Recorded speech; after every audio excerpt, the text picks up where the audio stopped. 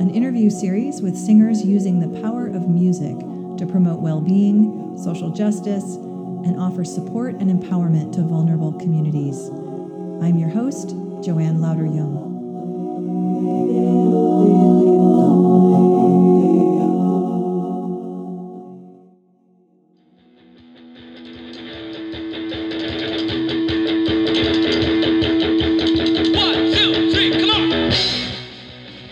In this episode, I interview a creative maverick from Myanmar, Darko C. Darko's the lead singer for the indie rock band Side Effect and is also the director of Turning Tables, a global social enterprise working to empower marginalized youth by giving them constructive ways to express themselves through music and film. Darko and his musical compatriots have lived through massive social change over the past 15 years, as Myanmar, also known as Burma, has shifted from a military dictatorship to a hybrid model of government with many aspects now turned over to civilian control.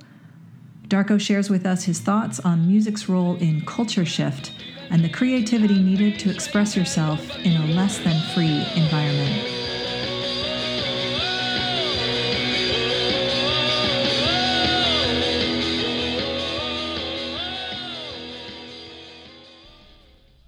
Singers in Myanmar have been vulnerable to, back in the days during dictatorship,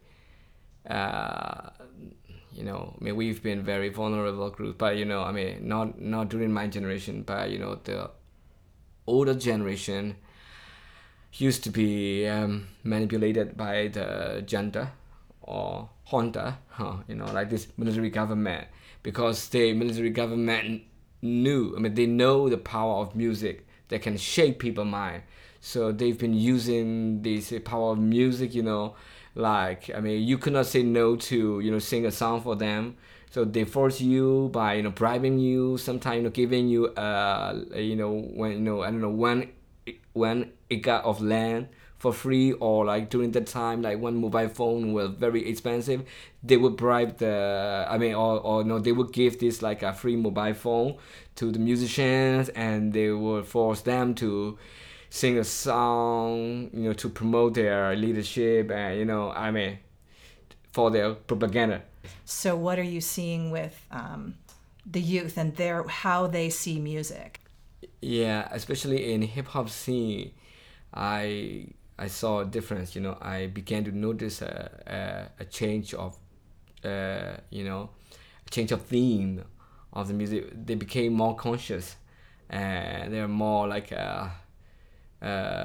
radical raps popping up. It was kind of impossible to hear like 10 years ago. During the time, hip hop became a thing again, but still, the lyrics are more about, normal daily life, and, we could never address the real issue and problem. But right now, current hip hop scene has a new thing going on, there's a, huge difference between like normal, like mainstream hip hop and independent hip hop scene that are, singing or rapping about more, common issue, like common youth issue that can be related to everyone. So I saw a small change, but it is a change, even though it's small. But some punks has a room to, push the limits on freedom of expression too, and some heavy metal band has more room actually. And also punk rock too, because they are not the most popular music genres in Myanmar. So, meaning, it won't spread like, that won't go viral. So, maybe the government or the authorities still think they are less dangerous, activities. Mm-hmm. So, but it is only like, if like pop or like, like very, very famous musicians and singers start to address issues, that would be more noticeable actually. And let's see like whether, their mindsets are shifted or not. And or the other way around, when like the new musicians or new faces of, this time became mainstream musicians or popular musician, and then that would be a total change, right? Because nowadays, right now, their mindsets are shifted, and when they became like rap stars or pop stars, hopefully they would maintain their courage to speak the truth. And that might take like 10 years or 15 years from now, but it's possible. That would be a totally different kind of experience, and with the musicians. And but normally I feel like in general, I mean, musicians has been disregarded, like from like given like a strong political statements. Artists are not making a lot of money, and they are not the richest people. There's no real industry, and there's no parent wants their child No, to be a professional musician or artist. So yeah, I mean, which means even though you are famous, I mean, that won't be very promising. Like for the famous stars in the United States or in Europe, it's not the same. Because I mean, you will never know what's gonna happen tomorrow, and I mean, you won't be making any money or stuff like that. Yeah. So my question, though, is about creativity, because you don't really have an educational system that fosters a lot of creativity. And for expression, often expression is more meaningful because you've found a creative way to say something. So how do you see that changing right now with the youth that you're working with, or artists like yourself? How are people tapping into creativity now, or how were people being creative within the structures, within the constraints? You kind of had underground ways of being creative and expressive. So what change have you seen since you started in terms of the creativity and the way people are expressing themselves? Yeah, that's a very good question. Creativity, I don't know what exactly happened to the original music scene in Myanmar. That was during the 80 music wave, I think. So it became one this like cover songs tradition started back in the 80s, I guess. But before then, Myanmar used to have a kind of like a contemporary music at the time. It was not very left behind. During the 60s and 70s, but 80s. It's not very, it all started in the 80s and late 80s, I think, So when they became when they became mainstream, and when they began to dominate the market, and original songs market was dropped, I think. So that all started. But come back to your question, to talk about today's youth. I mean, there's a gap just between my generation and their generation too. I mean, I'm also learning how they see things. As they are also. I mean, they have more creativity, I would say, because all these online learning and these applications and all these gadgets very handy coming in. Everybody can use this GarageBand, and they can just go to YouTube for the tutorial and everything they learn. And there are many more bedroom music makers and singer songwriters, a lot, but they are dealing with different kind of frustrations. But when I was younger, and when I was at their age, when I was dying to be a musician. Just to be a musician is a thing, because all the situation was telling you cannot be a musician. No, you just can't, because you are poor. You're not rich, and you are supposed to find a job that will save the family and stuff like that. And then you don't have any family member that is musicians. That was very important back then too. You need to have connections. So some family way into the business. Exactly. That industry, music industry, or all this kind of art scene is also very very small, but also very hard to be accepted. That sounds like almost any sector in Myanmar. Yes, that family connections are really important. key. And Yeah, key. important. And also, like, I mean, that's how you started to gain your own fans, because like you are somebody's son or you are somebody's daughter, you know, you have, oh, you know, I love, you know, like I mean his mom, or I love his dad. I mean also, you know, you also so gain, I must love you. exactly. I mean that's our started.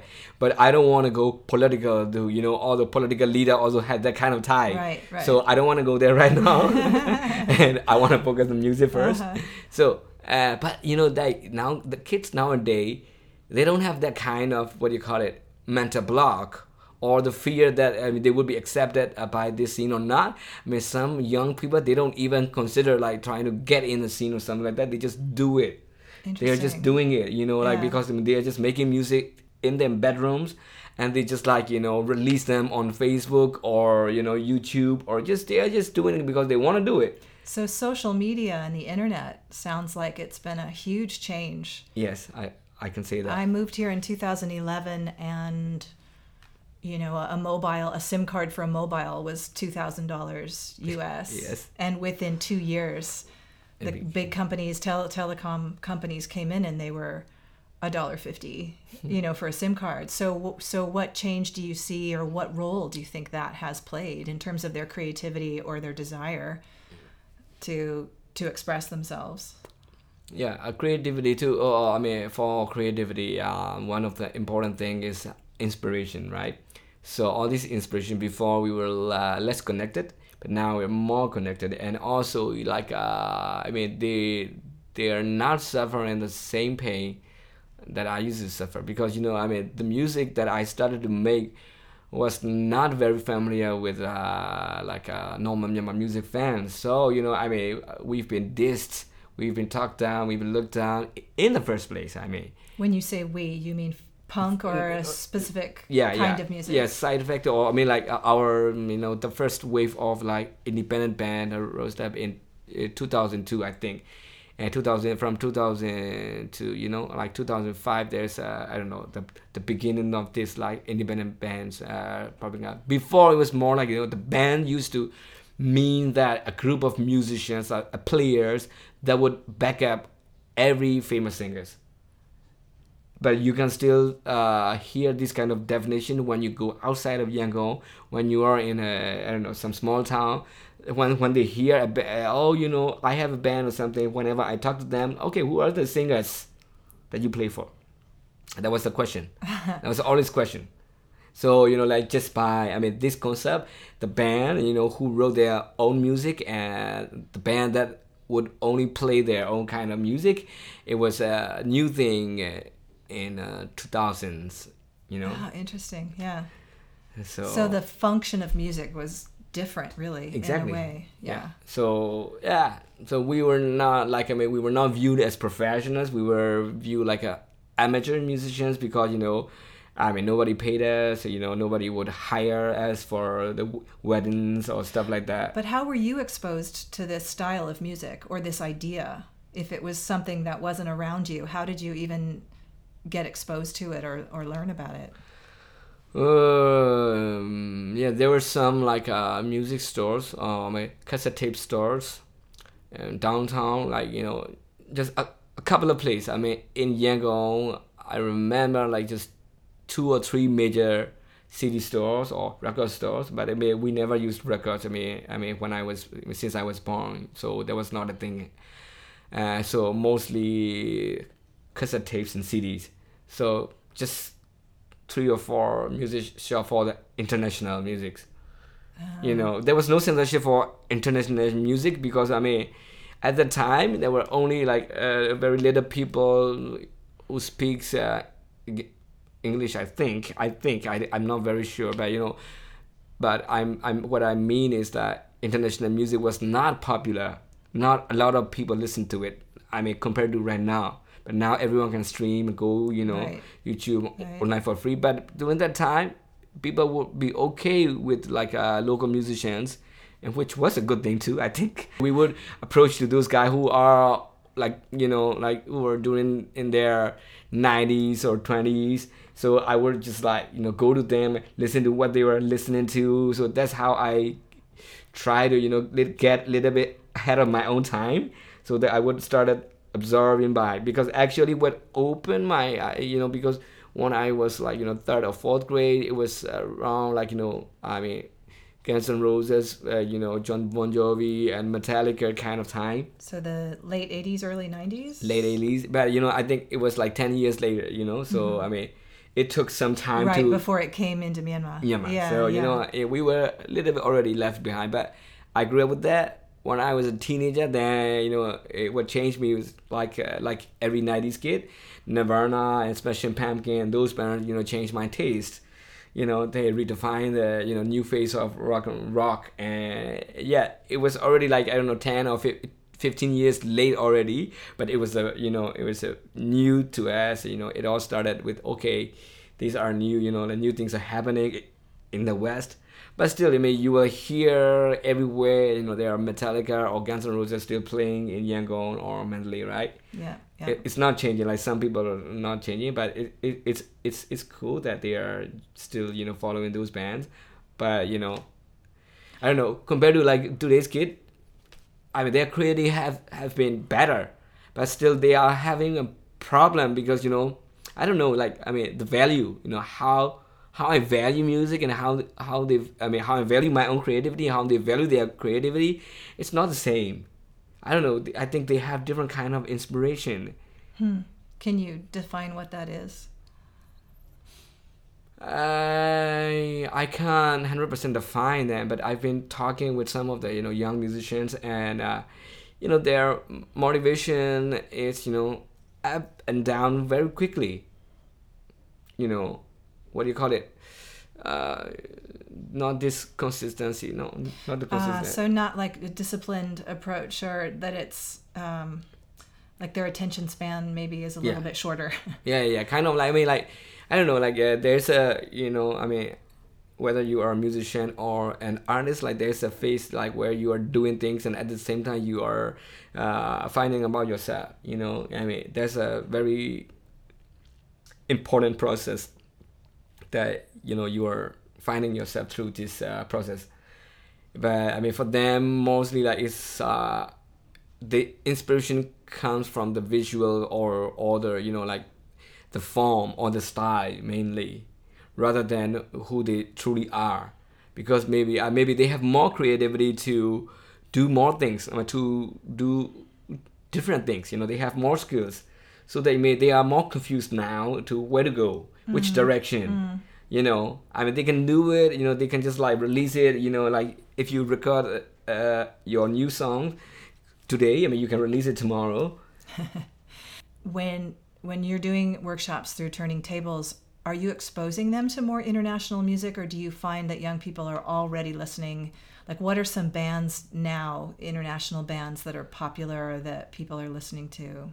Oh, yeah, I did that. I did that to introduce them, like just different kind of music, and see, like if if it would lead them to a new, I don't know, new way of listening to music, or like finding new music, because finding new music always being a thing to me, it's very important, because I don't know, that's what I need. I'm not sure if what they need, so I always try to like show them very good music, but with the generational gap, of course, sometimes they just, most of the time they don't like it. We don't like it, but our way is just, I know like we have likes and dislikes, but I don't know, to be exposed to different things is also a good thing. That's something that I can provide them during our workshops. So for example, last year we also we took these participants to we rented out a movie theater, and we showed a documentary about a festival, and oh god, I forgot about the name. About the it was about a very music festival in Europe. It was curated by a very famous band. I was hoping to see, because I think most of the kids, they already learn a lot and they can do a lot of things compared to my age then. They could do a lot, but they have serious lack of confidence. Oh, interesting. they don't believe in themselves because maybe the whole world, it looks like for them the whole world is telling, no, you're not good enough yet, you need to learn new things. But because here I think this academic or traditional way of looking at music is very, what you call it, powerful. And our culture is not very much enabling. It was more like, oh, you don't know it yet, you still need to learn this and that, you are not good enough yet, oh, you don't know nothing, you're still young. Even like, being young, as if being young is not a good thing, or it's a stupid thing to do. But of course, we all came from a young age, we all learn like this. But people are trying to talk down to the youth, oh, you don't know it yet, don't do it yet, wait until you're perfect or something. This perfectionist. But according to the Burmese standards, are very, very big thing. So this is why I'm just like trying to make them go like beyond these limitations of their own minds, or the things that they've been told. So, but I mean, if I'm just saying things, they would not believe it. So I show these crazy like bands that are like famous by doing like whatever they want. So I was hoping that might inspire them,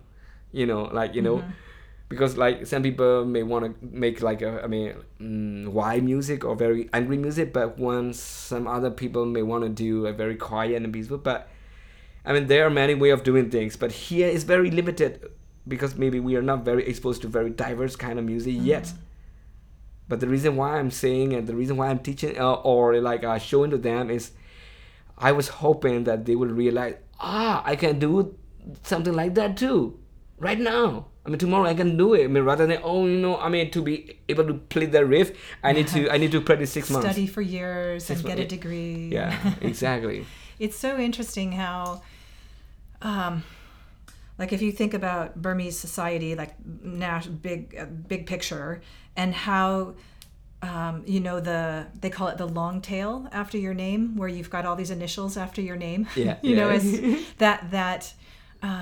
Knowledge and wisdom are like considered the same thing, and you can't be wise until you have all those initials after your name. Yes. And it sounds like your work with youth, you're kind of trying to turn them on to some of their own lived wisdom. There's like lived experience that you have, and the doors that might open for them. And not to mention the fact that you can be who you are, you can be different. It was kind of like the other way of saying, like, I don't know, to accept like the differences, because here the conformity is a big game, so talking about rock, if you say you are a rock musician, or if you love rock, so there's a list of the bands or music that you must like. That's it.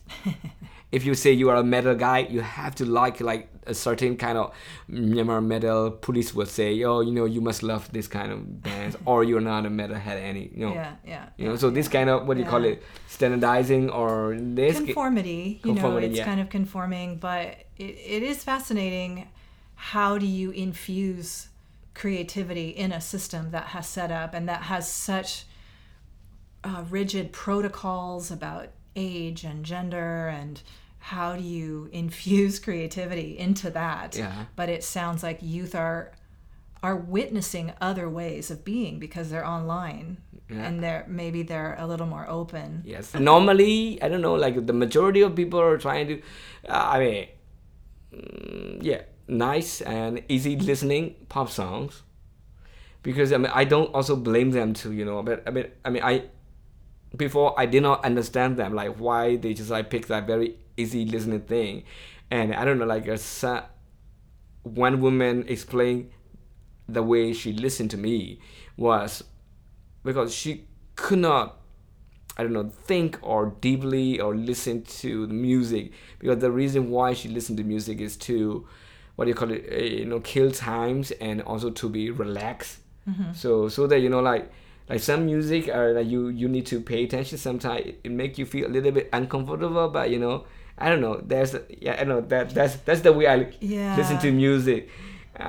You need I think it's really a very interesting comment about right now in Myanmar, because in order to do what you're saying, you have to be comfortable with something that's really different. Yeah. And the country is still opening up, and people are still, there's still fear, and there's still active fighting going on in different parts of the country. People, there's still, you know, in a way, it's kind of a luxury. It's like a sign that you're comfortable enough that you can really listen to something that's different or that challenges you a little bit.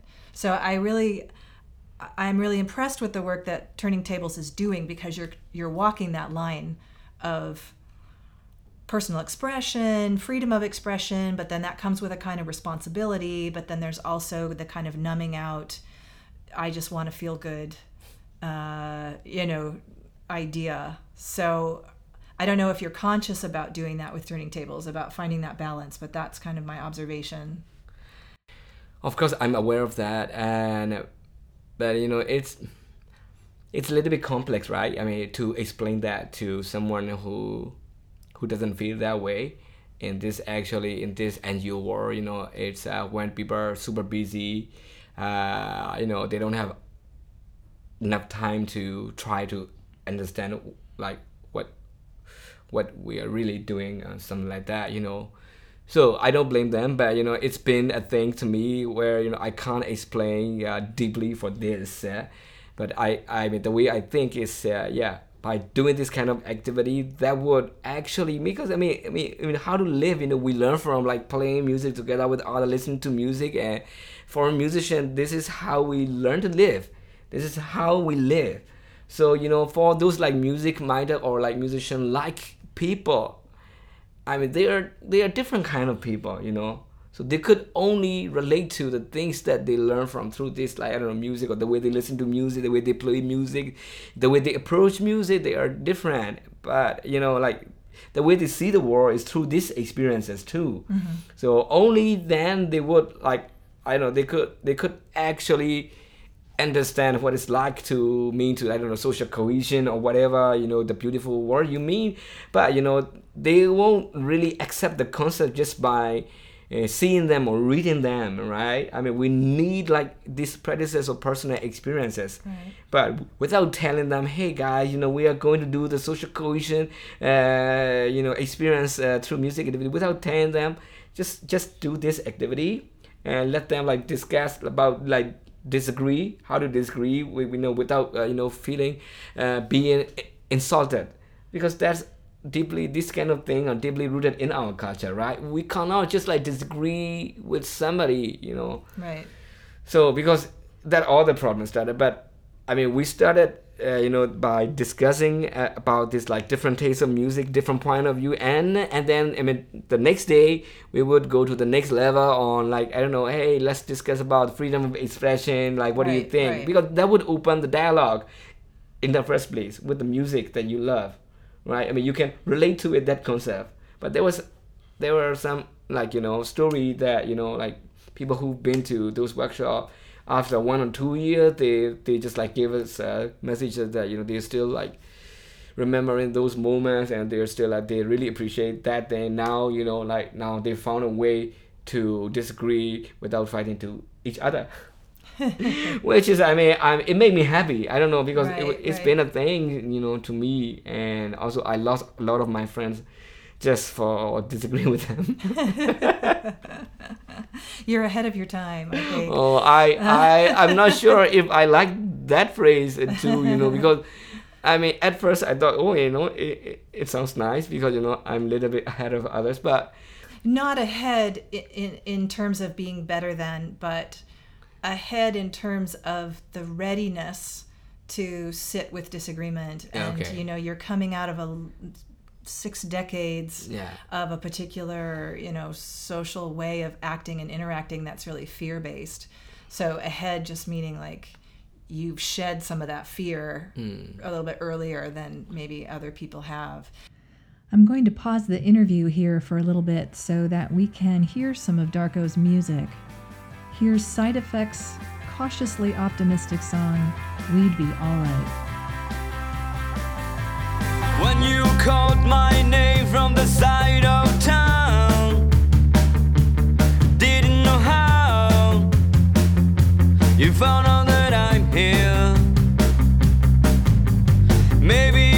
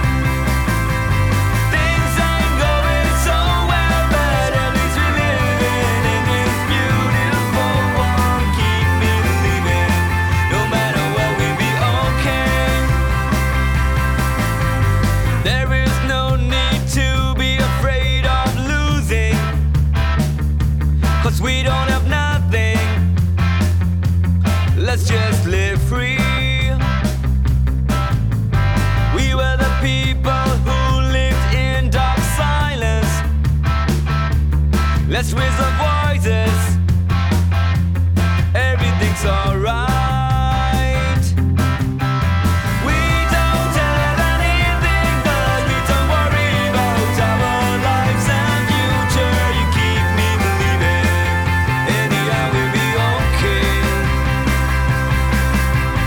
Things ain't going so well, but at least we're living in this beautiful world. Keep me believing, no matter what, we'll be okay.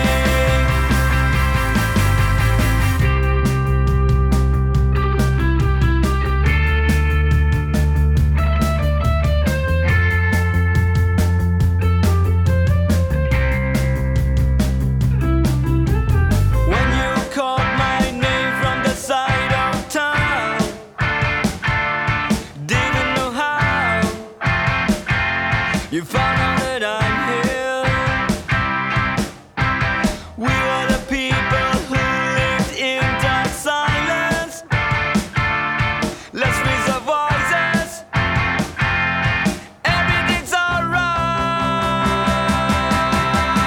We don't have anything, but we don't worry about our lives and future. You keep me believing, anyhow we'll be okay.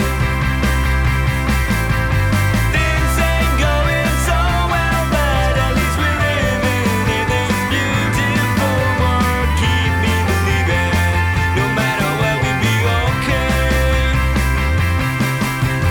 We don't have anything, but we don't worry about our lives and future. You keep me believing, anyhow we'll be okay. Things ain't going so well, but at least we're living in this beautiful world. Keep me believing, no matter what, we'll be alright.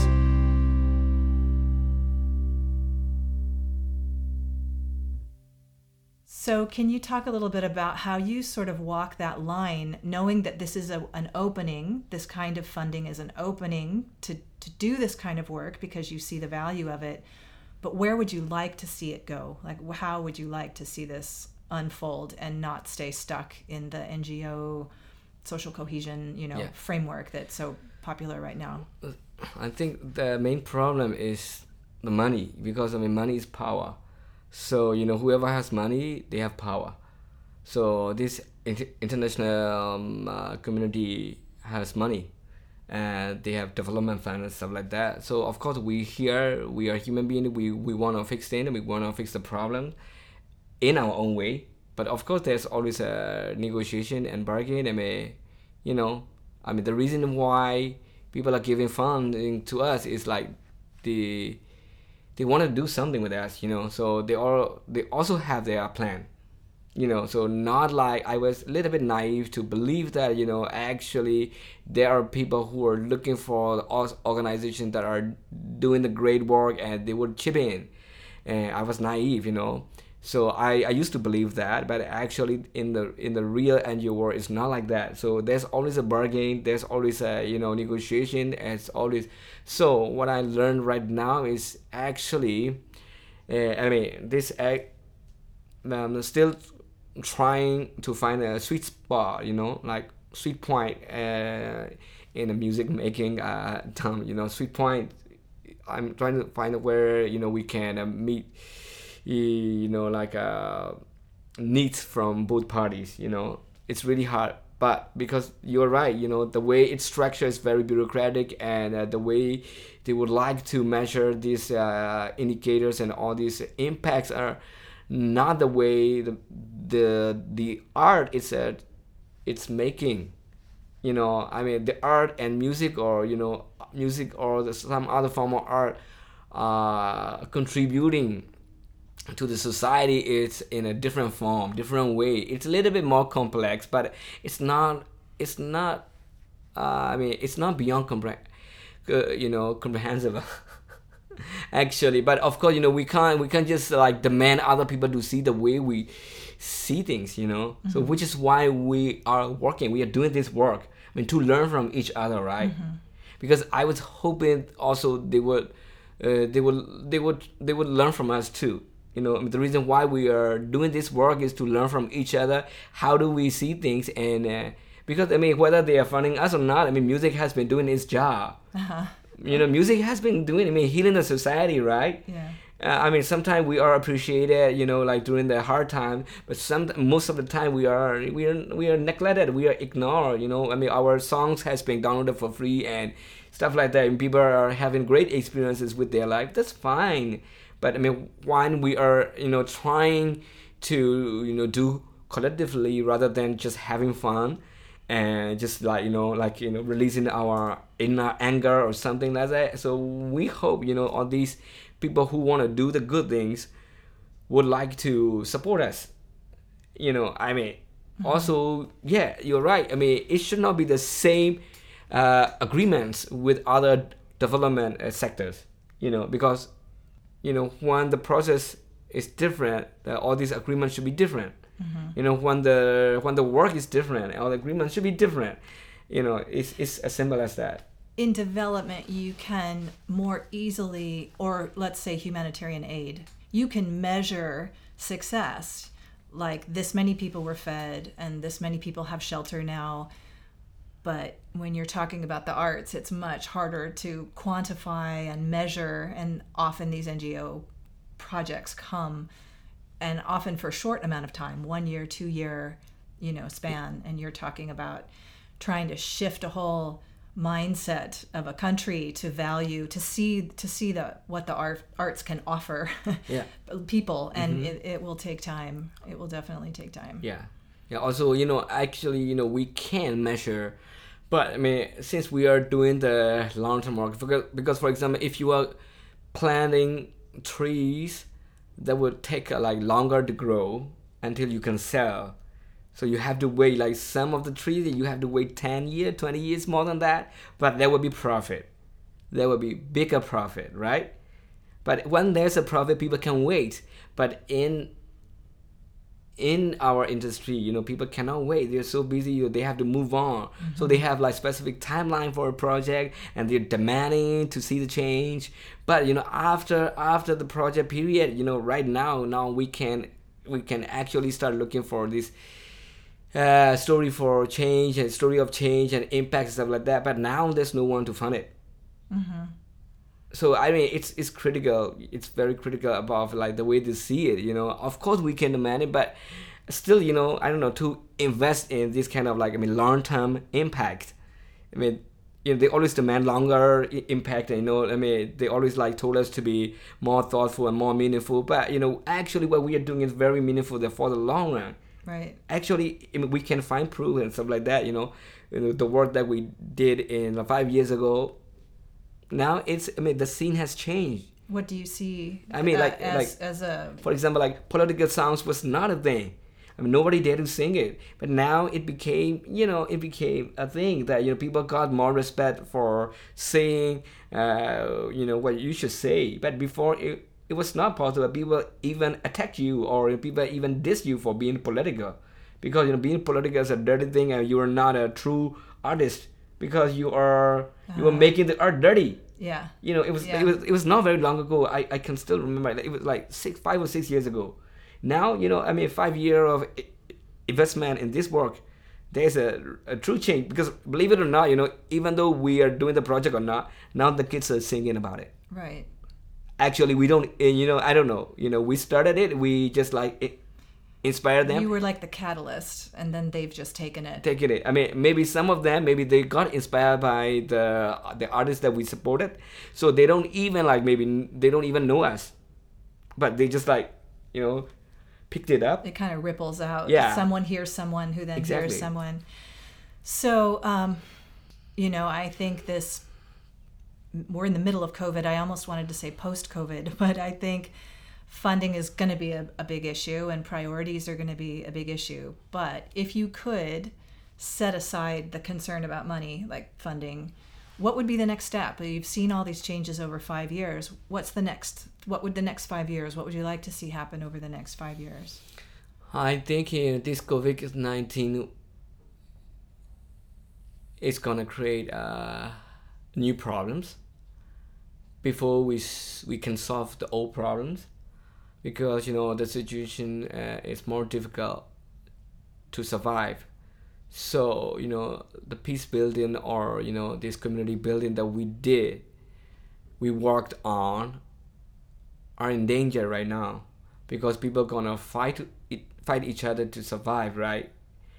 Or hopefully we could find new ways to live together, rather than trying to eliminate others to survive. Hopefully we can find a way to work together to survive. That is less likely to happen. I'm sorry if I sound very pessimistic, but this is actually happening in the world, right?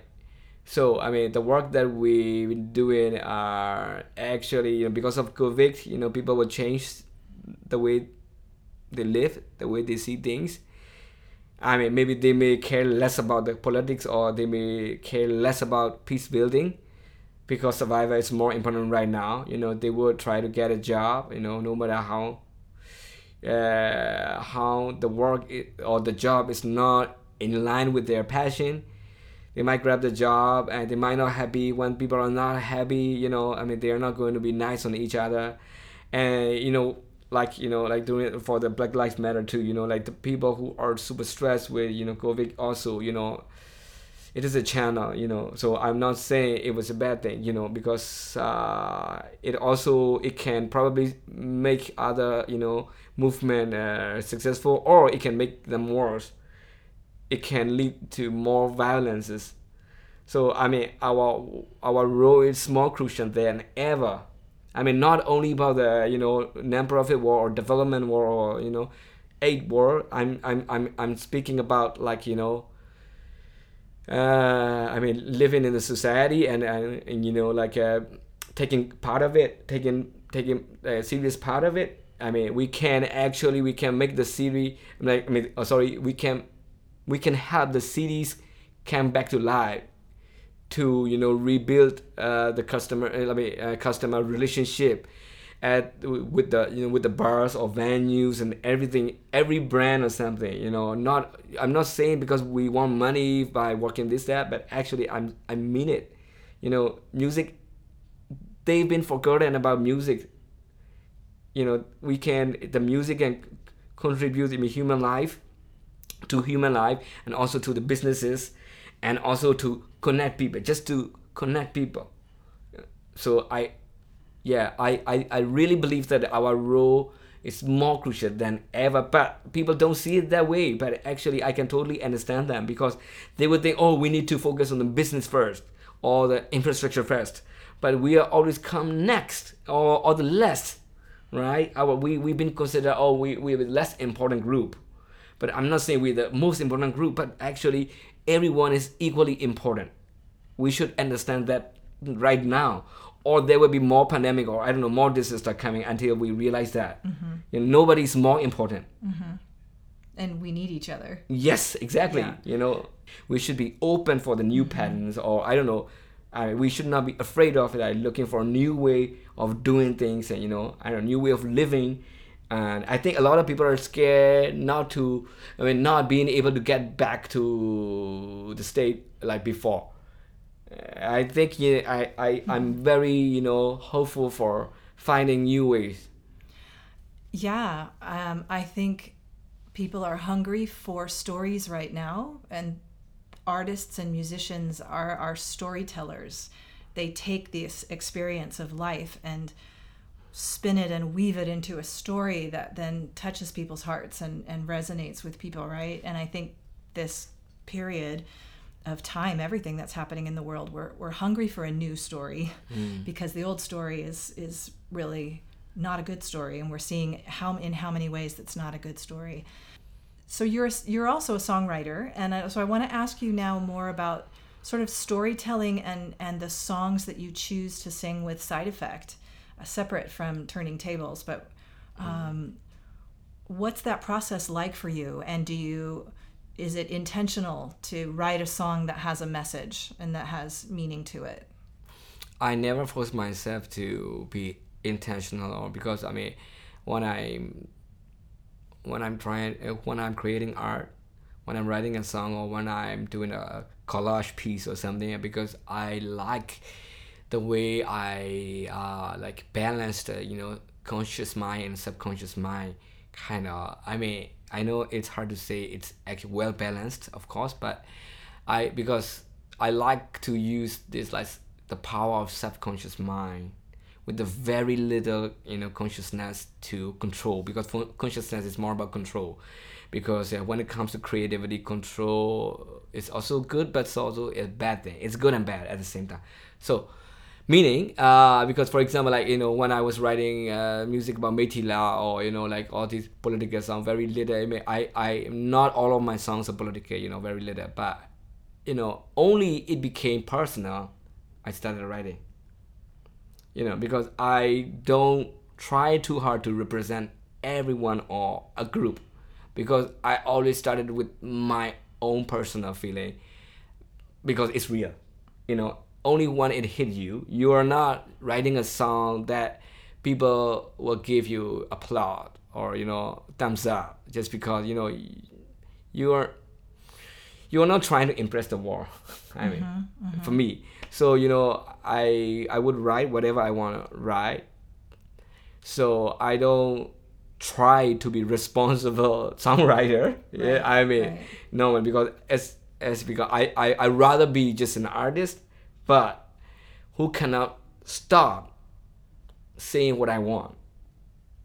You know, so whenever I want to, you know, cross the culture line, or all these, like I don't know, you know, I don't want to stop just because it would be controversial or something like that. So I would wait for authenticity coming up inside of myself, and I would capture it, and I would start writing about it. Of course, you know, when you started writing, when you have good idea, of course, at that time you might not be able to finish it, but then tomorrow, and then you start from that song. That's the rest of the process. But to answer your question straight, I mean, just only when it when it became personal, I started writing about this issue and stuff like that. So I think this is how the artists work. You know, it's only real when it became personal, because everything is personal to us. You know, this is why, you know, all these, like, other, you know, like different type of people could not understand it, why they are, like, so emotional on this matter or this cause. You know, this is not your cause. This is other people suffering. Like, why are you so angry about it? Because we are angry, and everything is personal. You know, like. Well, you're allowing yourself to be touched by someone else's experience. Exactly. You're allowing your own personal experience to, you know, some of the best stories are the really personal stories. Yeah. Because then we don't feel so alone. It's like, oh, I have felt that. Someone else understands me. Yeah. And the power of a songwriter to really tap into that is really, really valuable. Yeah. And really needed right now. Yeah, I think, you know, in that way, that these are the, like, you know, unseen power of music, rather than just like, you know, digital sound wave, or this, you know, like technical, you know, things that we recorded. You know, this, which is why, you know, different kind of music has different kind of power. You know, sometimes the music is not academic, very simple, but it is so powerful. You know, so this music will capture or recorded all this human energy. I think somehow was also captured through these microphones. Can you tell the story about the musician in the field in northern Rakhine? Yeah. How you found him and how his music made you feel, and Yeah. why you decided to record him and post it Great. to that Yeah, video. sure. And it was in 2016, I think. Yeah, I think it was around that 2016 when we were in northern Rakhine and in Buthidaung township. It was like majority of the people were Rohingya Muslims, and they were Rakhine Buddhist and other, like Mro and Khmer, Ramagi, like very smaller minorities there. And yeah, we were looking for like a musician, like local musicians, and we found one look a rock star and who agreed. I mean, who liked our projects, and who was a Rakhine Buddhist rock star, and we made a music with him. And also, I was looking for other musicians, so we found a Muslim mandolin player, and then we were just like very excited to record their music, because I never heard any like Rohingya music before. So I was like, okay, but I mean, I never listened to his playing before, and I just like trusted one of our participants' recommendation, and then I was just like, it was the first time that I saw him too, and we talked a little bit about their music, because I told him that I wanted to record, I mean, his music. So he was like, fine. So he took us to a rice field, just like right across his house. There was a rice field. So I recorded with Zoom recorder right in the field, and with the two cameramen. It was live recording, and it was at the same time I also heard the first time on the song. So, but the music is so powerful. I mean, at the time, to be honest, frankly speaking, I was worried too. I was worried, everybody could not. I thought everybody would, send us like hate messages. So it was dangerous. Very dangerous situation back then. I mean, it was very hot topic. We can't even, talk about what is happening. We could not even like openly talk about what was happening in Rakhine and stuff like that. But at that time, there were hate speech on Facebook. During that time, we posted that video, and that actually the power of music came from like it speaks. There were like many positive comments, and thousands of likes and very positive responses. It gave me relief, because I thought I mean we would get in trouble for posting it, but everybody got in trouble for like, I don't know, standing up for Rohingya, or speaking up about. But we didn't say anything, but we were, and then that's when I realized, I mean, it's the right way, rather than advocating for their rights. I mean, it's also a good thing, but there's another way to make people feel. Because like the people who are rejecting their rights, whenever they heard these human rights activist statements, they did not reject these Rohingyas musicians' existence. Right. It somehow bypassed their. He becomes human. Yeah, he became human. But we don't have to make a, I don't know, documentary about he is also a human being, but just like play a song.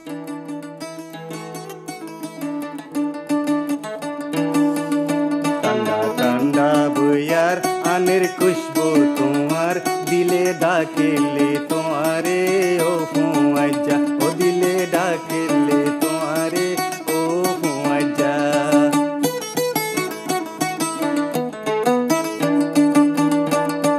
ঠান্ডা বইয়ার আনের খুশবু তোমার দিলে ডাকেলে তোমারে ও ফুয়াজা ও দিলে ডাকেলে তোমারে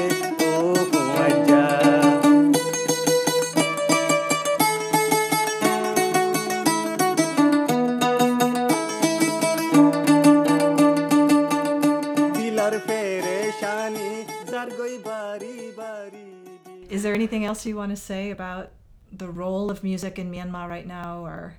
I mean, it's just my, it might sound like my religion or my own religion kind of thing, because the way I believe the power of music is not just like this like a form, or this physical experience, but also a spiritual experience too, because I really believe that we are just vibration, vibrating with different frequencies in this universe. Everything you see, you hear, and these are the vibrations and all these frequencies. So music is a set of different frequencies, and you are playing different frequencies. You've been playful with like finding out what the combination, what kind of different combinations of different frequency would sound. And we've been doing that for centuries, and it's a human thing. It's not, we are just not wasting our time, and we just This is this just because it doesn't create a lot of money or a lot of profit, it doesn't mean it's not valuable thing. It is it's a universal language. I think other creatures in the universe can probably relate to our songs and music. So I demanded second thoughts, or try to see music from a different angle, rather than a tool for their marketing campaign, or rather than a tool to promote their activity, or agenda or mandates. This is we can help them achieve their goals. You know what I mean? We can help them achieve their goal, and we are not useless people in the society. And now the time has changed, and I know people began to think, oh, music is just an entertainment, just to kill time and stuff like that. But it's not true. It can enlighten us. It can let us see things beyond this capitalist culture and all these illusion. It can remind us that we are human beings, even though, for example, if there's no more company or something, we can play music, we can live, we can breathe. We'll be okay. A passionate plea for recognizing the full power and potential of music. Beautiful. Beautiful. Thank you. Thanks, Darko.